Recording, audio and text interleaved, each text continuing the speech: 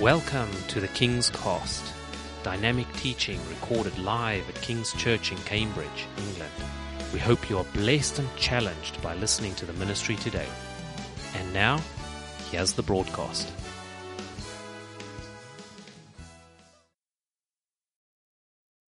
Luke chapter 6, and I'm going to pick up in verse 46. It should be up there on the screen in the NIV version. It says this: "Why do you call me Lord, Lord, and do not do what I say? As for everyone who comes to me and hears my words and puts them into practice, I will show you what they are like. They are like a man building a house who dug down deep and laid the foundation on rock. When a flood came, the torrent struck that house, but could not shake it, because it was well built. But the one who hears my words and does not put them into practice is like a man who built a house on the ground without a foundation. And the moment the torrent struck that house, it collapsed, and its destruction was complete." Luke chapter 7, verse 1, he says this: "When Jesus had finished saying all this to the people who were listening, he entered Capernaum. There, a centurion's servant who his master valued highly was sick and about to die. And the centurion heard of Jesus and sent some elders of the Jews to him, asking him to come and heal his servant. And when they came to Jesus, they pleaded earnestly with him, 'This man deserves to have you do this, because he loves our nation and has built our synagogue.' So Jesus went with them. He was not far from the house, when the centurion sent friends to say to him, 'Lord, don't trouble yourself, for I do not deserve to have you come under my roof. That's why I did not even consider myself worthy to come to you. But say the word, and my servant will be healed.' Wow. For I myself am a man under authority with soldiers under me. I tell this one, go, and he goes, and that one, come, and he comes. I say to my servant, do this, and he does it." And when Jesus heard this, he was amazed at him, and turning to the crowd, followed him. He said, "I tell you, I have not found such great faith even in Israel." Wow. Then the men who had been sent returned to the house and found the servant well. Praise God. This story in Luke chapter 6 that we just read, it's sometimes termed in your Bible as the wise and foolish builders. Or in other terms, it's called the house on the rock. That's what it used to be called when I was at Sunday school. The wise and foolish builders. Jesus is talking to those who are believers. They believe. In other words, they hear his words, and many people heard Jesus' words, but he's saying there's a different type of people. Some people can hear what I say, but they don't put it into practice. The book of James talks about this in talking about faith and action. In other words, faith without works is dead. That's not works for you to gain Christ's, affirmation of your life and to receive salvation. But sometimes we got to understand that when we live by faith, we got to act our faith out. It requires action. And what Jesus is saying here is there are different types of people who kind of say they follow me, but yet they may listen to my words, but some of them may listen but not do. Some of them do the words, and these are the ones that have a strong foundation. In fact, he describes the other type of people who listen but don't do anything as people who don't even have a foundation at all. That's very different. There's a difference in bad foundations, but not having a foundation at all is pretty bad, isn't it? I mean, you try building a house today, and you get the builders in, and you got some land, and you say, "I want to build a new house," and you say to them, "This is the land, but to reduce the cost, can we not bother with the foundations?" Because, when I've got the house and I've got everything nice, I'm far more interested in the cooker and the kitchen I'm going to get. And I'm far more interested in the dining room I'm going to have. I'm far more interested in all these nice things I'm going to have, that when people come around for dinner, let's just cut some corners. Don't bother estimating the foundations. Just build a thing. Because how many of you know that if you saw one house built with no foundation and one house built with a foundation, they both can look exactly the same? They can both look identical. And this is what it's like in the faith. There are people today who profess to be Christians. They profess to serve Jesus. They profess to have a faith. I mean, I see it all the time on TV. Presenters, people who, their lives are so much different from what you'd expect from someone to be a believer. But yet they say, I'm a Christian. Oh, yeah. I'm a Christian. And I want to just say today, just because someone says they're a Christian doesn't mean they're a Christian. I don't, if someone tells me I'm a Christian, it's not my judgment to determine whether you're going to hell or heaven either. It's not my judgment to determine whether you are a Christian or not, because there's only God knows the heart of an individual. There's only God knows what's happening deep on the inside of you. And I come and I preach each week here, and I see faces and I see people, and I know people make decisions for Jesus. But at the end of the day, there is a difference. And what Jesus is looking for, he's not looking for people who follow him around and say all the right words. He's not looking for people who can sing well. He's not looking for people who can be stewards and do all the service in the church but never have a real faith. He's looking for people who have a heart after him. And there's a difference. And I want to ask you today, what's your foundations like? Do you have a foundation? Or are you here today and you're kind of just wearing the mask? You're saying, I'm going to go today, but actually all week, if people could see what I'm like in the week, but when I come here, I'm going to kind of have a different persona. I'm going to put the act on. When Jesus spoke about the Pharisees, he says they're hypocrites. It comes from that word actors. You like to go in the public places and show how you pray. Listen, Jesus is not impressed with your best Christian act. I've seen it many times. Sometimes I've had the nice terminology and I can sound good, but deep down there's things going on in my heart. Listen, we've got to be truthful. Sometimes there's things that my words don't represent what's going on in my heart. And I'm honest with you. Why? Because I'm a human being. Because sometimes what's happening inside is not the same as what's coming out. We got to watch that our mouths flow with the same as what's inside our hearts. That the foundation, our hearts, I'll put it today, are the very foundation. Where is your heart? Jesus says this, your treasure will be where your heart is. Where's your treasure? The wise and foolish builders. I want to ask you today, are you foolish or are you wise? Because listen, it won't last. Jesus, one of the most worrying scriptures when Jesus talks about when he returns, that he says that there'll be people who said, we prophesied in your name. Oh, we did all these great things for you. Lord, we did all these things. And I just want to say to you, sometimes people kind of misinterpret that scripture as though these are people who are not real Christians. Let me tell you, people who are not Christians today, since when do you find people trying to prophesy in the name of Jesus who are not Christians? They think that they're following Jesus, but actually what they're doing is they're seeking after the gift rather than the giver. They're seeking after the one who's got the things in his hand, and actually he says, you never knew me. You never knew me. You never knew me. And I want to just, if there's something that's going to touch your heart today, it's this, that Jesus is not here to condemn you, it's to know you. To know you deeper.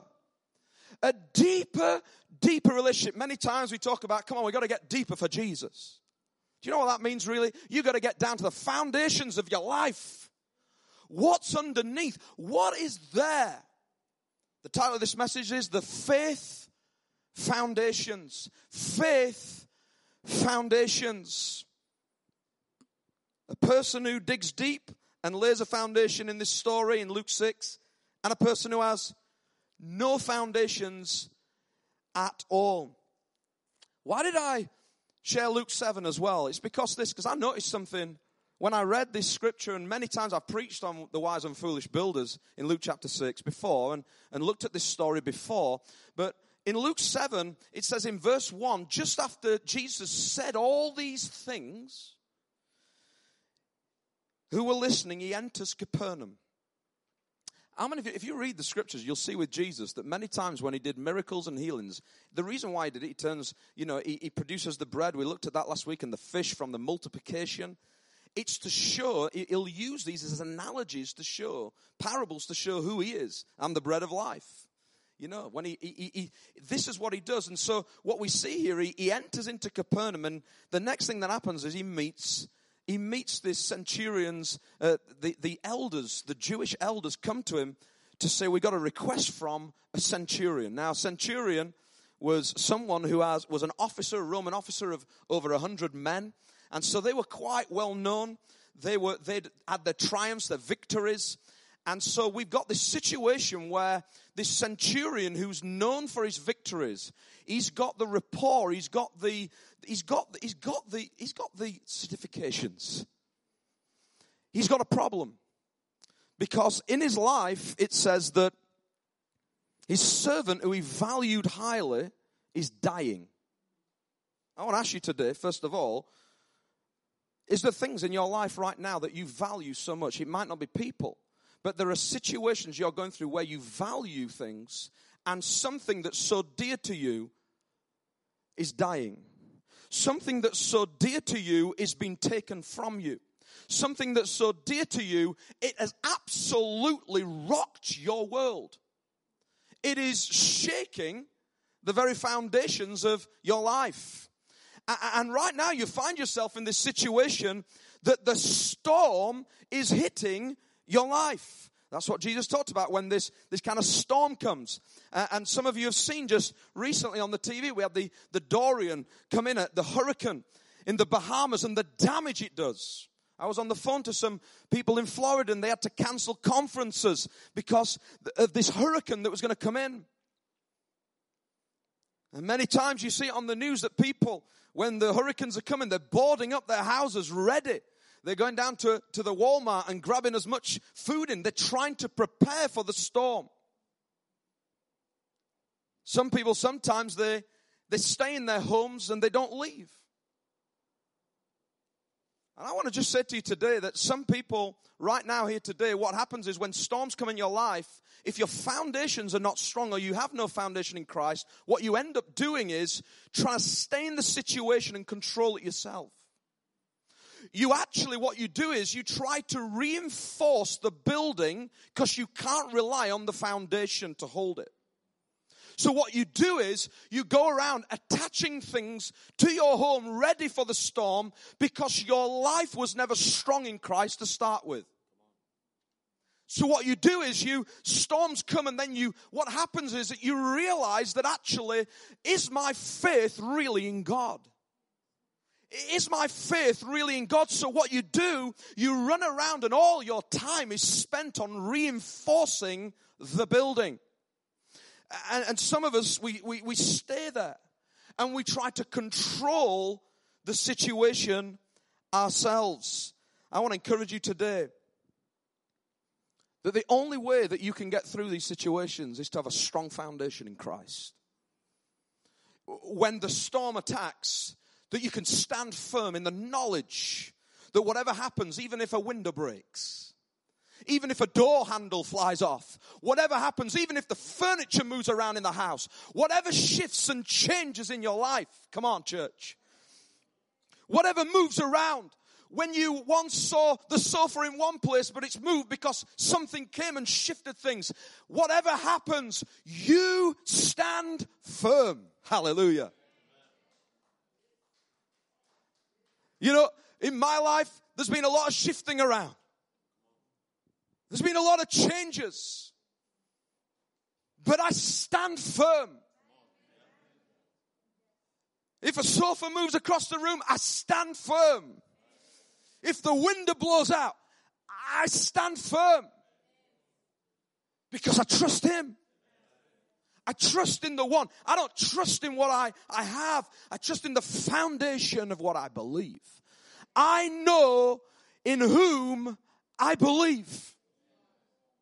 And he's my foundation today. Is he yours today? Is he your foundation? You know, when we recently did the outer court project at the front, we advertised it and we kept telling people we're going to do this. And I was getting video updates. Joe would send me video and pictures. And then one day she sent me one picture. She said, oh, there's a bit of a setback. And they dug the front up. And some of you know this. They dug the front up and there was a huge, and I mean huge, hole right at the front, underneath the concrete, where everyone's been walking for years. Pastor Ralph doesn't even know this. There's a huge hole underneath. Thank Jesus we made it through every week. And there's a huge hole, and they said, this hole's just bigger. We keep digging, and it's just getting softer. And I'm getting these video updates. The hole's getting bigger. The cost is going up in my mind. And they're saying, we've got to fill this thing in with concrete. We've got to do something, but something needs to be done. And I realized that this hole was big. And it's interesting because how many of you know that none of us knew this? The trustees weren't hiding it. We didn't know what was underneath. And some people today, you're trying to hide what's underneath. But listen to me. Jesus knows exactly what's underneath. You know, it was that deep I thought we were going to find dinosaur bones, Joe. I mean, who knows what you're going to find? Who knows what kind of things you're going to find when you dig deep? Watch this space. It's amazing what you find. My focus verse today is verse 9. And this is what Jesus says right at the very end of Luke chapter 7 about the centurion. Because I want to focus on the centurion today. Because I believe that when Jesus meets the centurion, listen, he's a believer in Jesus. He loves Jesus. This is a Roman officer calling for Jesus. Come on, can you come down and help me? Not trusting in his own ability. This is a Roman officer, gives Jesus a call. He sends his servants and says, come down. And when Jesus sees the centurion, this is what he has to say about him. Verse 9. When Jesus heard this, he was amazed at him. First of all, can I just say, do you want Jesus to be amazed at you? Well, I do, but I want him to be amazed at me for the right reasons. First of all, he meets this man who has authority. He has a reputation. He's known well. But Jesus is amazed at him. Now that is amazing for me because I thought Jesus wouldn't really get amazed at people. But can I just say to you today, some of you think that Jesus, you know, he's God and he's not really caring about the significance of your life. Actually, sometimes he's amazed at you, that you love him. We sang this morning, did we sing, Lord, I'm amazed by you? Or sometimes we sing that song, I'm amazed by you because you love me. I'm amazed by you. He's amazed at us sometimes. He's amazed that we, do you know the angels watch us? They don't even know salvation. They watch us as we respond to the salvation, the gospel message. And he says this, he was amazed at him and turning to the crowd, this is what Jesus says. He says, I tell you, I've not found such great faith even in Israel. Now that is big. In other words, I've been hanging around, I've been seeing all the Pharisees, I've been seeing all the religious types, I've been seeing all these different people, but this centurion, this is a centurion. This guy, I've not seen anything like this before. This is absolutely amazing. I've not even found in the whole of Israel, I've not found anything like this. I want to ask you today, if God was to dig deep on the foundations of your heart, what would he find? Would he be amazed? Would he be amazed? And what would he find in your faith? What would he find? They said this. When they came to Jesus, they said, this man deserves to have you come and do this. This is the elders, the Jewish elders coming to ask Jesus. This man deserves you to come because he loves our nation and has built our synagogue for us. Be very careful. Do you know what? These Jewish elders had a very different perception over the centurion than the centurion had of himself. Be careful what people say about you. You can end up living your faith built on what people are saying about you because it sounds good. You end up living off come on, we're living in a century, we're living in a time where people write stuff and people are living off whether people like their comments on social media. You can't survive unless you've got enough likes. You can't survive unless someone's commented on that. I'm going to post this picture and I'm hoping someone's going to like it. And if you get a thumbs down, that's not good. But if someone likes it, you start to feel good. People like it. And these people that said, you've got to come. This centurion's got a problem. His servant who he values highly is about to die. Jesus, you've got to come. And listen, by the way, he deserves to have you come. He deserves to have you come because we want to tell you about him. He's a really good person. He's a really good person because he loves this nation of Israel. And also, let me just tell you something, he's built some really good things as well. He's a great builder. He's just funded our project for the new synagogue. Building project. We got it done. This guy, you got to come and meet him. That's why you need to do it, Jesus. Do you know, Jesus could have turned around and said, oh, okay. Watch this then. Just go back now and you'll see he's healed. But he doesn't. Because he doesn't respond to their praises of a man for what he's done. He goes because Jesus, how many of you know, knows everything about everyone. And goes to show them that actually it's not about what he's built and what he loves. It's about his heart. That's why I'm going to do what I'm about to do. And you're going to see that what you thought it was all about was actually, it's the foundations of his heart. It's not about what he's built. Amen. Jesus wants to come today, I believe, and excavate the foundations of our heart. Open up and see what is deep within us. It's interesting, when we did all the projects of this church many years ago, we did artists' impressions of different things and what it might look like. And I was involved in doing some of the artist impressions of what this might look like. Let me tell you, when you're in Photoshop and you create artist impressions of things, it's so easy to put a carpet down. It doesn't cost anything. Oh, I'll stick a stage there. Oh, I'll put a logo on the back wall there. That's nice. It takes a few seconds.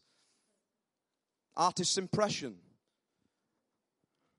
And you can knock something up and tantalize people and, oh, that's nice. There's a cost involved. Yeah, I can stick a logo on the back wall, but that logo costs a lot of money. Peter Kavanagh knows that. But it's easy to do an artist's impression, and some of us, do you know what? We're living our lives with artist's impressions because it's got no substance below it. It's got no substance. It costs nothing. Do you realize to follow Jesus costs you your life? It costs everything. Are you in it for that, or are you in it for yourself? Are you in it just because you want to look like you've got a faith? Listen, I don't want to have just a faith. I don't want to be a fan and a follower of Jesus. I want to love him with all my heart. It's hard sometimes.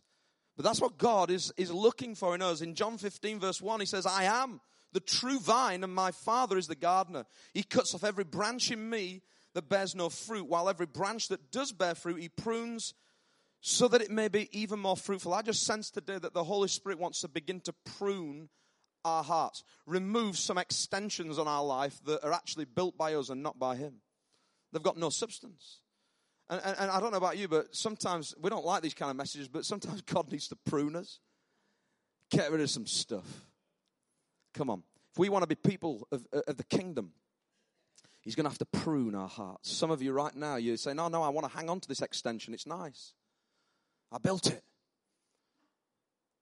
Doesn't matter what you've built. Jesus is looking at the foundations. He's more interested in the foundations than the building. Hallelujah. Some of us, our artificial branches in our lives need to go. I want to ask you, what are you building today? And more importantly, what would Jesus find in your foundation? I want to just bring a few points of what I believe the characteristics of the centurion had about his faith that so amazed Jesus when he met him. I want to say this. Number one is his faith in Jesus was greater than the problems he faced. His faith in Jesus was greater than the problems that he faced. It says there in Capernaum, a centurion servant whom his master valued highly was sick and about to die. And the centurion heard of Jesus and sent some elders of the Jews to him, asking him to come and heal his servant. Some of you are facing battles right now. I just sense this for loved ones. You're facing battles for children that have wandered away from the faith. You're facing battles for kids that you have invested into for years. I really felt the Lord put this on my heart that centurion valued this servant. Now, you wouldn't think a man who has that kind of rapport and that kind of success would have this. But if he loved Jesus, then that's the kind of attitude and heart he's going to have to actually love his servants. And so that's this thing happens in his life, and this tragedy happens. And the problem is, you know what happens in our lives is when things happen like this, and the devil comes and attacks our family and attacks our children. And some of you right now, you're praying intently for your kids. And when you're believing for people who you value so much, when you're doing all that and the enemy comes, the tendency for us is to try and deal with it ourselves. Especially if we're known and we've got this kind of persona for the fix-it person.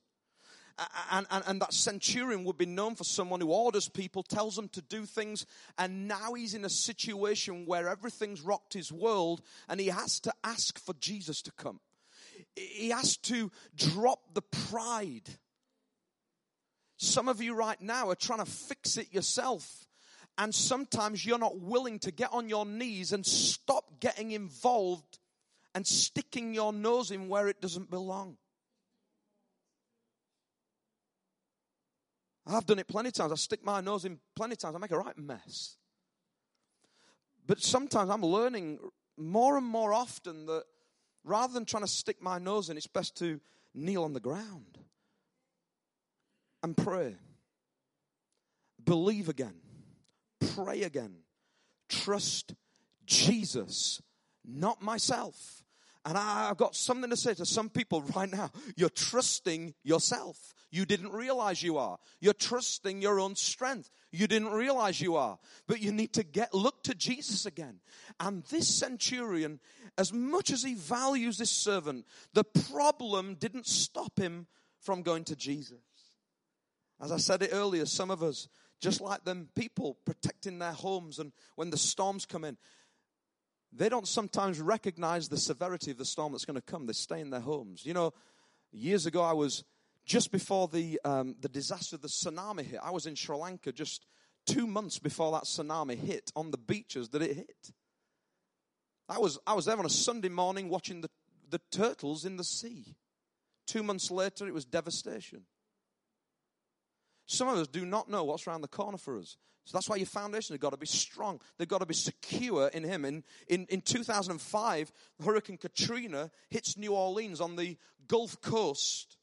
And a poll conducted 6 weeks after the crisis says this, that 57% of the people believed they could handle the crisis themselves. 57% of people believe that they could stay there and deal with the crisis themselves. They misjudged the severity of the crisis. And some of us right now, we misjudge the severity of what might come our way, and the value, sometimes we put so much value in the people, we forget Jesus.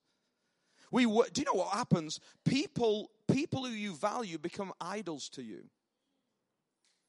They become modern day idols. They become people. You can focus all your attention, say, I've not even got the strength to go to Jesus. I don't know if you're like this sometimes, but sometimes I've not got the strength to go to him because I'm so broken about the people that I'm dealing with. I haven't even got the strength to go to you, Jesus, and pray. I can't even speak. because I'm so consumed here and I'm going to try and deal with this myself. And what you do is you're like that 57% who stay with the problem and you misjudge the severity. But I want to say to you, nothing is impossible for him. Nothing is impossible for him. And some of you have got to run out of there, and you've not got to stay there trying to deal with the problem. You've got to run and evacuate and get to Jesus. Come on. Stop trying to deal with it yourself. John 16 verse 33, Jesus said this, in this world you will have trouble. But take heart. I've overcome the world. Take heart. Where's your heart? My heart's today is trying to believe in the overcomer. Because he's overcome. I want to ask you the question. Has God got this or have you got it? Has God got it or have you got it? Some of us, well, I thought God had got it. No. Has God got this, really? All right, are you giving it to him or have you got it with yourself? I put here that when pride keeps you holding on to your problem will keep you holding on to God. When pride keeps you holding on to the problem, some of us do this. Our pride. I'm a centurion. I should be able to deal with this.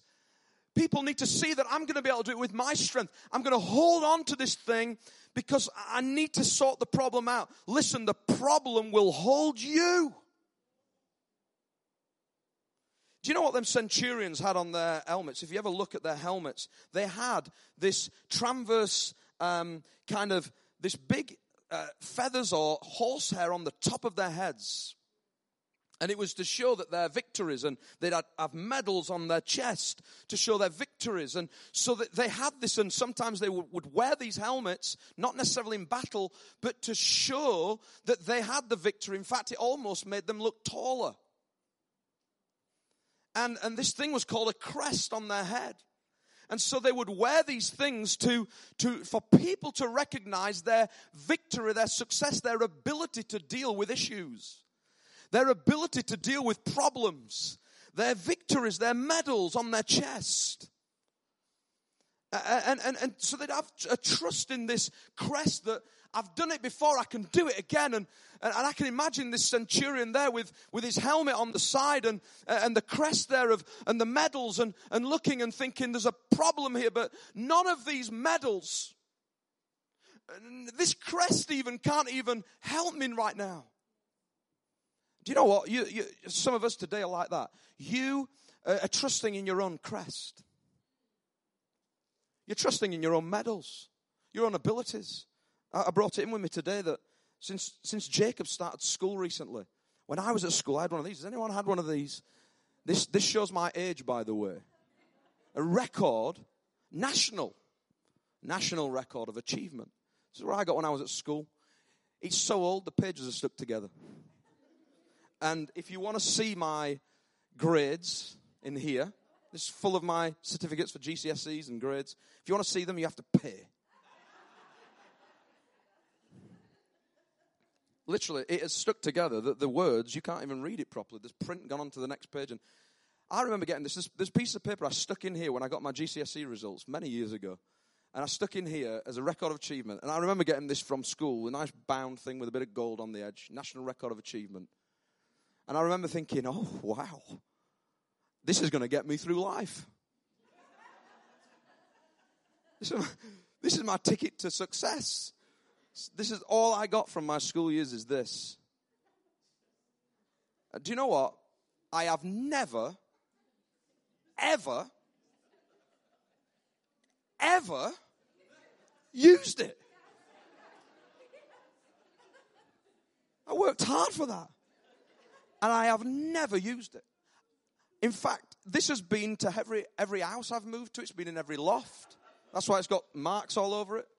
Been in plastic bags. It's been everywhere. I've took it everywhere because, you know, you don't throw away a national record of achievement, do you really? And it's been everywhere. I've had this for years, but the reality is that I've never used it. I've never been in an interview where they've said, excuse me, before you leave and we give you this job, do you have that red book? With the gold bit on the edge, you know, the National Record of Achievement, because everyone you should have. We can't give you the job unless you got one. No one's ever asked me. So what's the point in this? That's what I want to know. But some of us, do you know what we're doing in our lives? We are walking around and we're trying to deal with problems because of our successes and our achievements and what we can do. You cannot do it in your own strength. You can only do things through Christ who strengthens you. In your weakness, He's strong.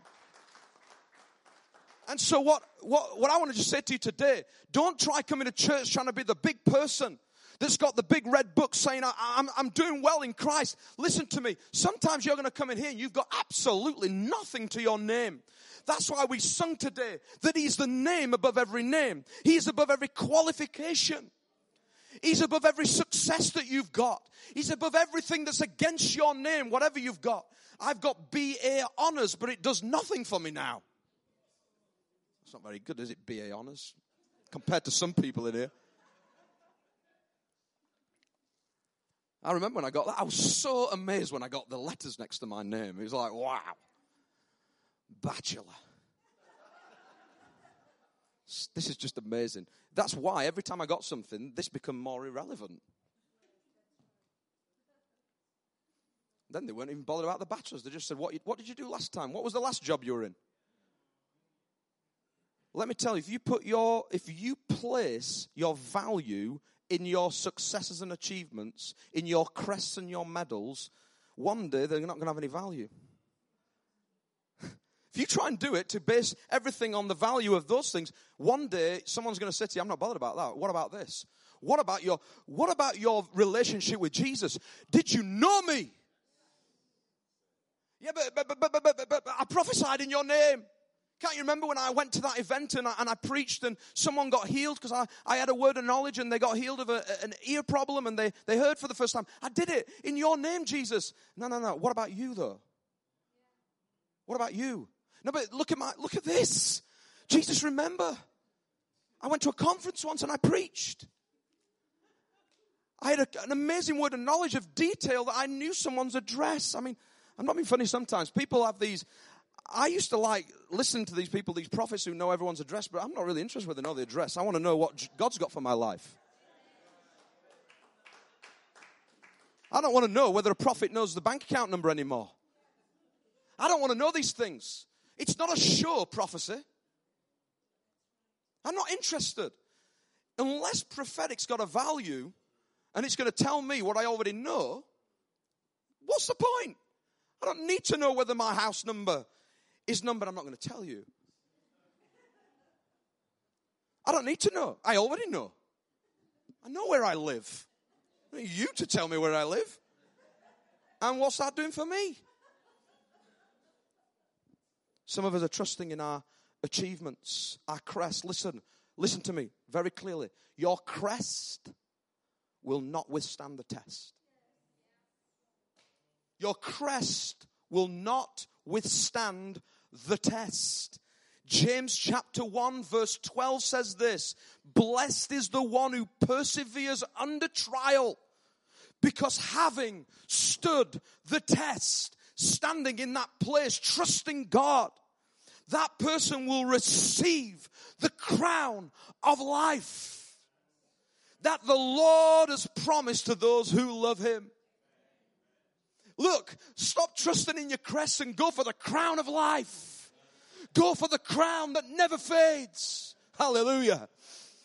Oh, but I like my crest. No, I don't care what the crest looks like, because the crest has no value. It's all superficial. It's a house without a foundation. There's only one helmet that you need to wear today, and that's Ephesians chapter 6, the helmet of salvation. Come on.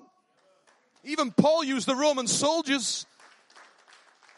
Even Paul used the Roman soldiers as an illustration, but he says, don't try wearing one of their helmets. You need the helmet of salvation. You need the helmet of salvation. You need the breastplate of righteousness. You don't need one of their uniforms. It looks good, but you need the real thing.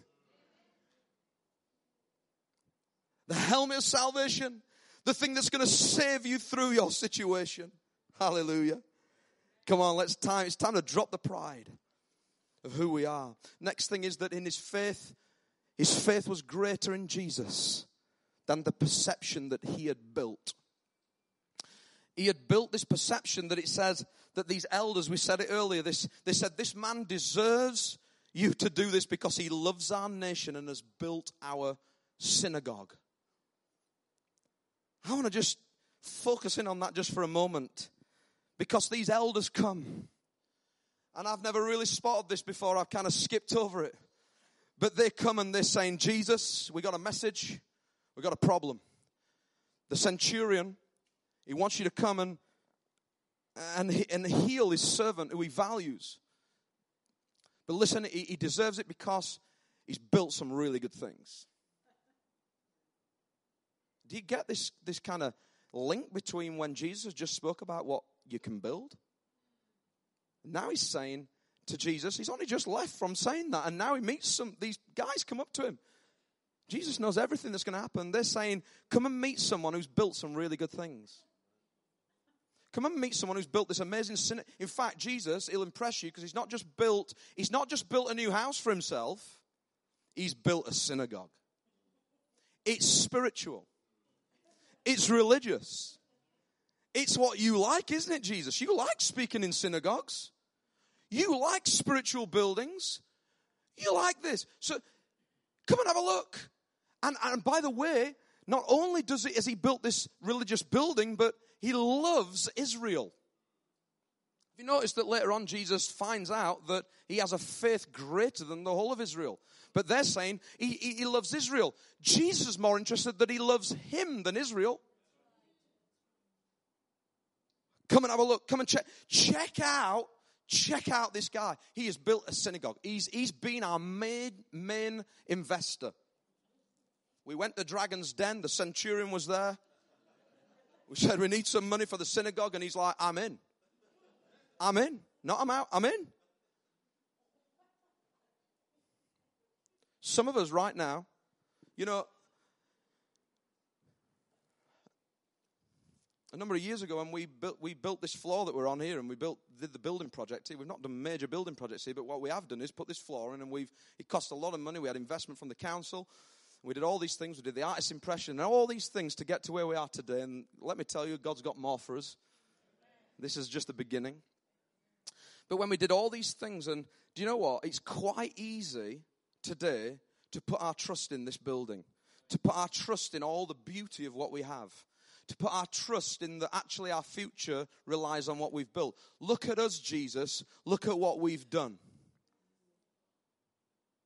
Do you know, it was, and I'm not saying this to big me up, but Patrick, it's great to hear that Patrick's been out on the mission field this week in London.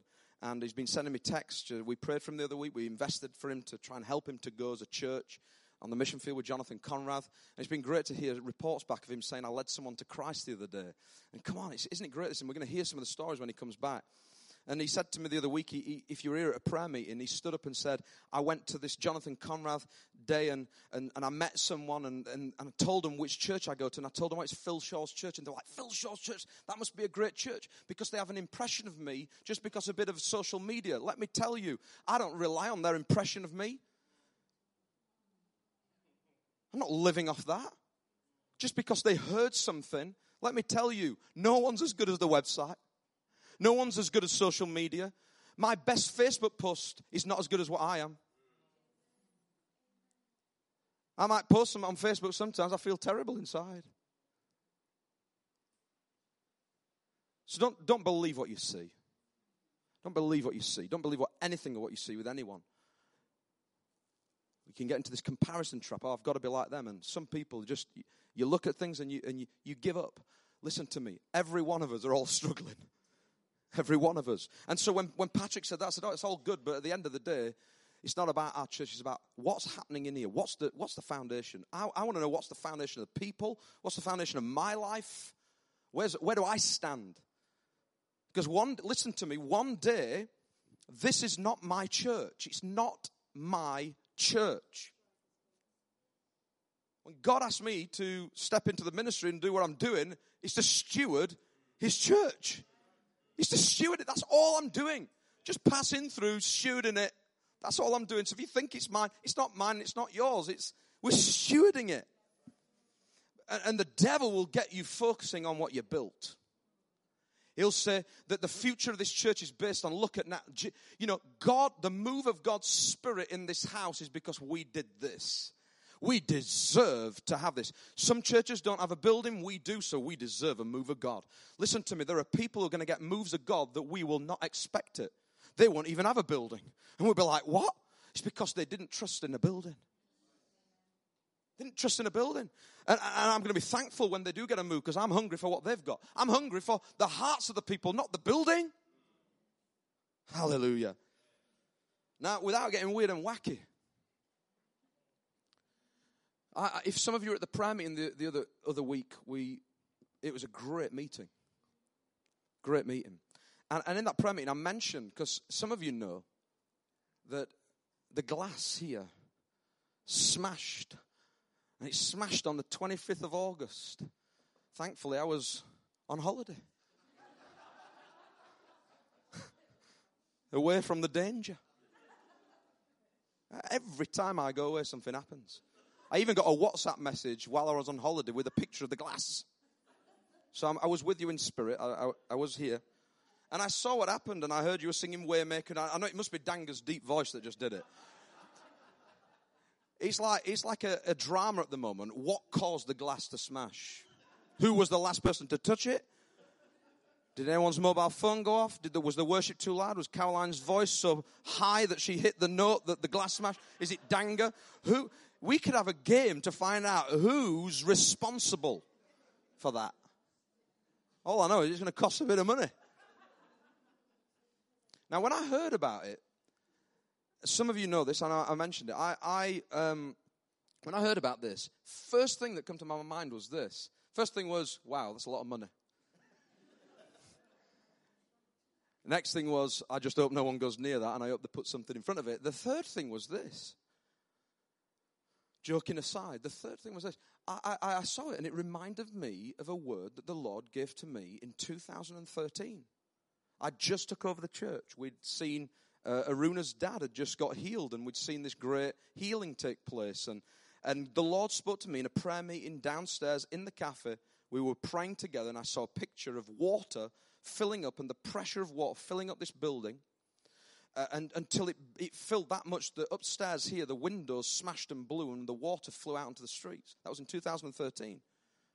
That's what caused me to start to feel about going out and speaking on the streets and praying for people and seeing God move. And I felt God say, I'm going to do bigger things and greater things than what you think. And it's going to flow out. It's going to touch more lives than this room. How many of you know that is God revealing his bigger plan for this place than a building? Come on. Now, that was 2013 I got that. And when I heard that this thing had smashed, it reminded me of a word. So although it's a costly thing, at this moment, I'm like, wow, actually, it's reminding me of the promise of God. And so I was blessed by that, and I shared this in the prayer meeting the other night. And so I said, without getting weird and wacky, I don't know whether God just put his finger on that and blew the thing up, or whether it was Danga's voice. But whatever it was, even if it was Danga's voice, he'll use Danga's voice to smash it to give me a sign. Come on, some of you thinking, have I come to the right church today? You've screwed up your welcome card already. Look, if you've just walked into a Pentecostal believing spirit-led church.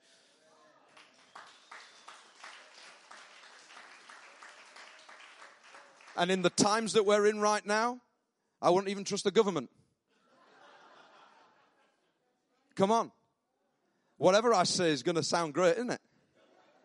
It's going to sound wise. If God in the Bible can speak through donkeys, he can smash glass. And so I'm like, wow, reminds me of that. The other day, I was reading some of my WhatsApp messages, and I come across a WhatsApp message. Now, this smashes on the 25th of August, on Sunday. I don't know what time it was in worship time or whatever. It smashes 25th of August, Sunday. And I'm scrolling through some WhatsApp messages, and on the 4th of August, Sunday the 4th of August, the first Sunday of the month in August, this was the last Sunday this smashed, if you were here. The first Sunday in August, I received a prophetic word from a pastor in Devon. And I'd forgot about it. How many of you know that you forget about words sometimes? Because if they're not significant at the time, you just leave them. You shelve them. And so this person is a significant person, pastor, sends me a word, an audio word, on the Sunday the 4th of August, and sends it to me in their worship time about 11 o'clock. So we're talking nearly to the hour of the same month, but the beginning of the month. And she says a few things to me, but then says this: God, I felt to tell you this, God is about to break the glass ceiling in your church. He's about to break the glass ceiling in your church and do something bigger than you thought. This is an audio message, Sunday the 4th of August. I forgot about it. I didn't even think about it on holiday. And now I'm reading it the other day. Then after the audio message, she sends an additional text and puts underneath and says, and again in this word, I want to reiterate to you about the glass. Danger, it's not your fault. I want to reiterate to you about the glass. That God is going to smash to smithereens the glass ceiling. Sunday the 4th of August. You tell me, do you still want to be Pentecostal or not? But I'm telling you, I serve a God who speaks. And some of you say, no, God is not going to let us have a piece of MDF board sat here. He wouldn't do that because he likes his building. Listen to me, when Jesus died on the cross for you and for me, the curtain was torn in two.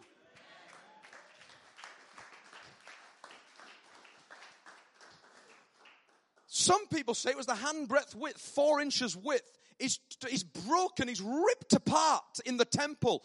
It says this, that the rock split. Oh, come on, church. Are you Pentecostal today or what? The rock split. Hallelujah. Things happened. And this curtain's torn in two. Let me tell you, the curtain's torn in two to send a message through the generations to come. That this is the word of the Lord. This is my son who's died for you. Some of us are so worried about what that's going to cost. Some of us just need to pay for it, put it back in and say, thank you, Jesus, for reminding us that you're doing something bigger. Thank you, Jesus, that there's a ceiling on this place that we can see through, but you're going to smash through it. Hallelujah. Come on. Praise God. Praise God. It says this in Matthew 27:51. At that moment, the curtain of the temple was torn in two from top to bottom. The earth shook. Listen, when the power of the Holy Spirit fell in the book of Acts, it shook the building. The earth shook, the rock split, and listen, verse 52, get this. And the tombs broke open. The bodies of many holy people who had died were raised to life. Listen to me. I felt the Spirit of God say to me when I was preparing this message that he said to me, look, don't trust the building. Don't trust what you're building. Don't trust in anything that looks good or looks nice, on anything that you've scheduled. Don't look at that. Focus on me. Focus on me, because I am about to do something that will smash to smithereens, will shake people's lives, will bring people from dead back to life.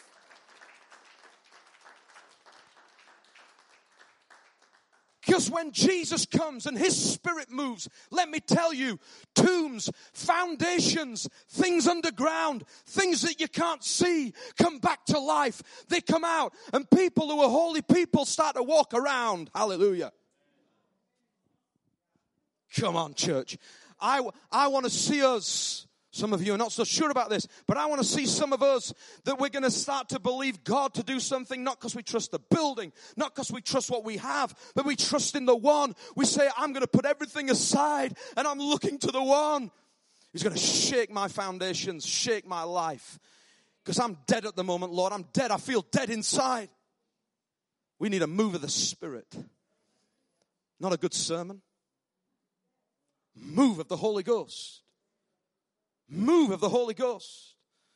That I don't have to speak some Sundays and you come out and you feel the presence of God and you get on your knees and he will shake you. Shake you. Hallelujah. But no, some of us, we can trust in our own abilities, what we've built. Revelation chapter 2, speaking of the church in Ephesus, verse 2, Jesus says to the church, I know your deeds, your hard work and your perseverance. I know that you cannot tolerate wicked people, that you've tested those who claim to be apostles but are not, and have found them false. And then he says this, verse 3, you have persevered and have endured hardships for my name, not grown weary, yet I hold this against you. You have forsaken the love you had at first. They were an amazing church, brilliant church. If they had a website, it had been the best responsive design website you could ever have.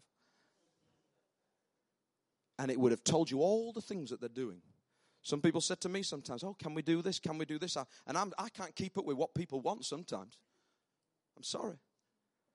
When you've got 2 services full of people requesting what they want to see happen, I'm trying to keep up with it. But listen to me. Stop trying to think about all the structure. Just think about God's breath.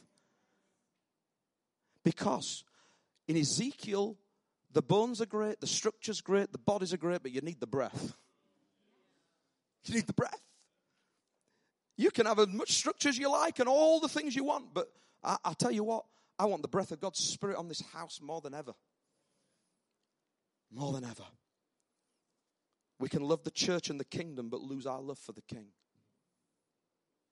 We can love the church and the kingdom of God. We're going to learn about the church and the kingdom of God on Tuesday, but do you love the King?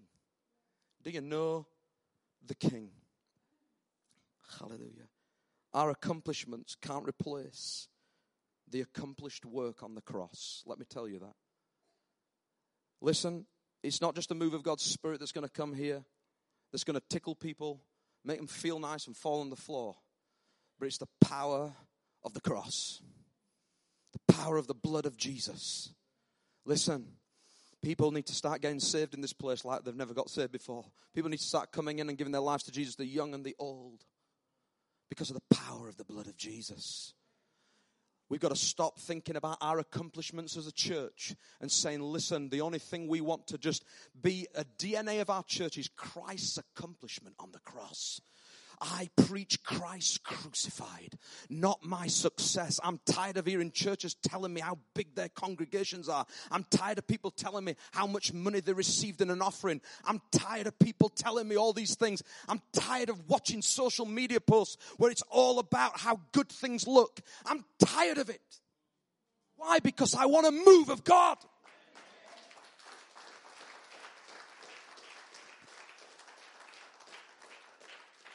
The world can do all that. Come on. The world can do it so well. There's a lot of money hanging around.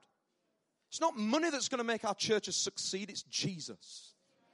It's Jesus. What is the foundation? He had a great foundation because why? When he comes, he did not trust. It wasn't him who said, send a message and tell him how much I love the nation, how good the synagogue is. He said, go and get Jesus.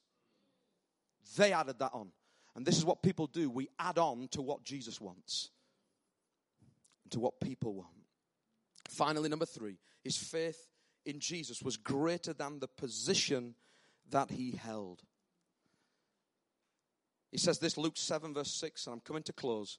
He says, so Jesus went with them. He was not far from the house when the centurion sent friends to say to him, Lord, don't trouble yourself. So here what happens next is Jesus is on his way. He's now going. The elders, the Jewish elders have been, now it gets a little bit closer, now his friends come. His friends come and say, we've got an update. Here's a little update, message. The centurion's now sent a new message. Remember? Still not healed. This is faith. You imagine this, right? You're the centurion, and you've just sent a message through the Jewish elders. They've just got Jesus, and you know, and it says he's not far from the house, so they probably saw him coming. Imagine this, that your faith is so strong that you can send a second messenger to send to Jesus, even though you know he's about to come, and then say, tell him not to bother, even though the thing's not got answered that you wanted. even though you knew Jesus was intending to come, you send a message to tell him not to come. And what's the reason why? The reason is because I don't think I'm worthy enough for him to even come under my roof of what I have built. Now we're talking about his house, not his synagogue. He says he didn't think he was worthy enough to have Jesus come under his roof. In other words, I don't think that I have that I'm worthy enough to have you come into this physical thing that I've built that looks good, and you can see. In fact, Jesus, when you come in, you'll see my crest, you'll see everything I've got, you'll see the breastplate with all the medals on, you'll see who I am. I'm a centurion. I'm not just a normal Roman officer. I don't deserve to even have him come in. This is a man of authority. He says this, he says, tell him that I understand that I said to my servants, go and they go, and I said, come and they come. I tell them to this, but I know, just say the word. Say the word from a distance. Say it from a distance. Just say it, because I don't even have you worthy to come close to me. That is when you drop your pride. That's when you say that my position that I hold. And let me tell you, as a position in leadership, when I hold a position, my position does not demand me to have a greater favor than you. And so I see this, and I see that he lays down this impression of authority in front of everyone. That is why Jesus says, I've just come here, in my words, paraphrase, I've come here, and I didn't come because these told me that you built a synagogue, that you loved the nation, and because you got a nice house and a nice crest and a nice breastplate with all the medals. I've come here to excavate and to see, and what I see is something, I have dug deep and found something that's amazing, and it is that you have faith greater than all Israel that I've seen. There's the message. Where is the faith? Where is your faith today? Today, God, if the worship team could come back, God is calling people to cast their crowns at his feet. Let go of your crown. Let go of your crown. Stop saying, I'm a leader, I've got this, or I do this, I'm a worship leader. And listen, cast your crowns. Forget about your successes. Forget about your achievements. It's not going to do anything. I want to see a time and a season, I prophesy it, that people will be broken on their knees in this house. Broken in a good way, where they come before the Lord with repentant hearts. Where we come with tears of repentance. I prophesy over this house. Lord, bring in people to be saved. Bring in the young, the old, the youth, the ones even in our families that are wandered away, the prodigals. I prophesy, Luke 15, the prodigals to come home. That when they walk in here, they don't look and say, oh, what a nice building. They walk in here and they feel the presence of God. They feel the presence of God. It's not about a glass shattering. I want the one who shatters the glass, if he shattered it, to come in here and touch my heart. Break my heart for the work of the Lord. Some of you got hardened hearts because of pride. But let him break that down. I don't deserve to have you come under my roof. But just say the word. Just say the word. I want to just say today, your words will do nothing on their own. It's only his word that will change it. Some of you right now, you're desperate in your situations. You're trusting in your own abilities. You're trying to do it yourself. You're trying to manage the storm. You're trying to stay there. You're trying to trust in your crowns, your abilities, your crest. The crest won't withstand the test. Only him. 1 Corinthians 9:25, it says this, everyone who competes, Paul says, in the games goes into strict training. They do it to get a crown that will not last. I saw, is it Tim Henman the other day, training to do well again in the tennis, and they said, I'm not there at the level just yet. So much desire to get to a level of ability to play against some of the best players in the world. And he's there and he's saying, I'm doing it, but I'm a bit upset because this skill's not good and I'm not being able to achieve in this area and I need to just get this a little bit better and then I'll be ready to take on these people. And so they're trying in strict training to get that place and that accolade. And some of you right now, you're trying so hard to do that. But it's a crown that doesn't last. That's what the Bible says. Paul said it. He says they're going to strict training to get a crown that won't last. But we do it. We do it. Come on, church. We do it.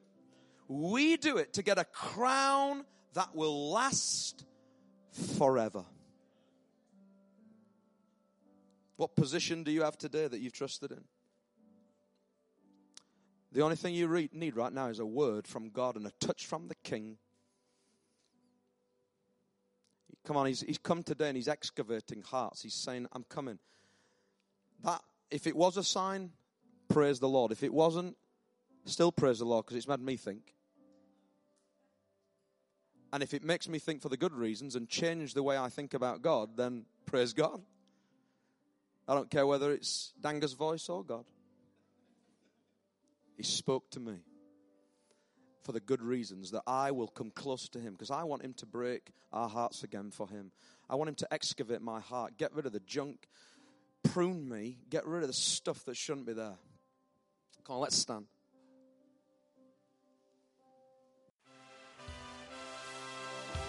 Thank you for listening, and we trust that the Word of God has inspired you today. For further information about King's Church, or to access our large archive of other recordings, go to www.kingscambridge.org.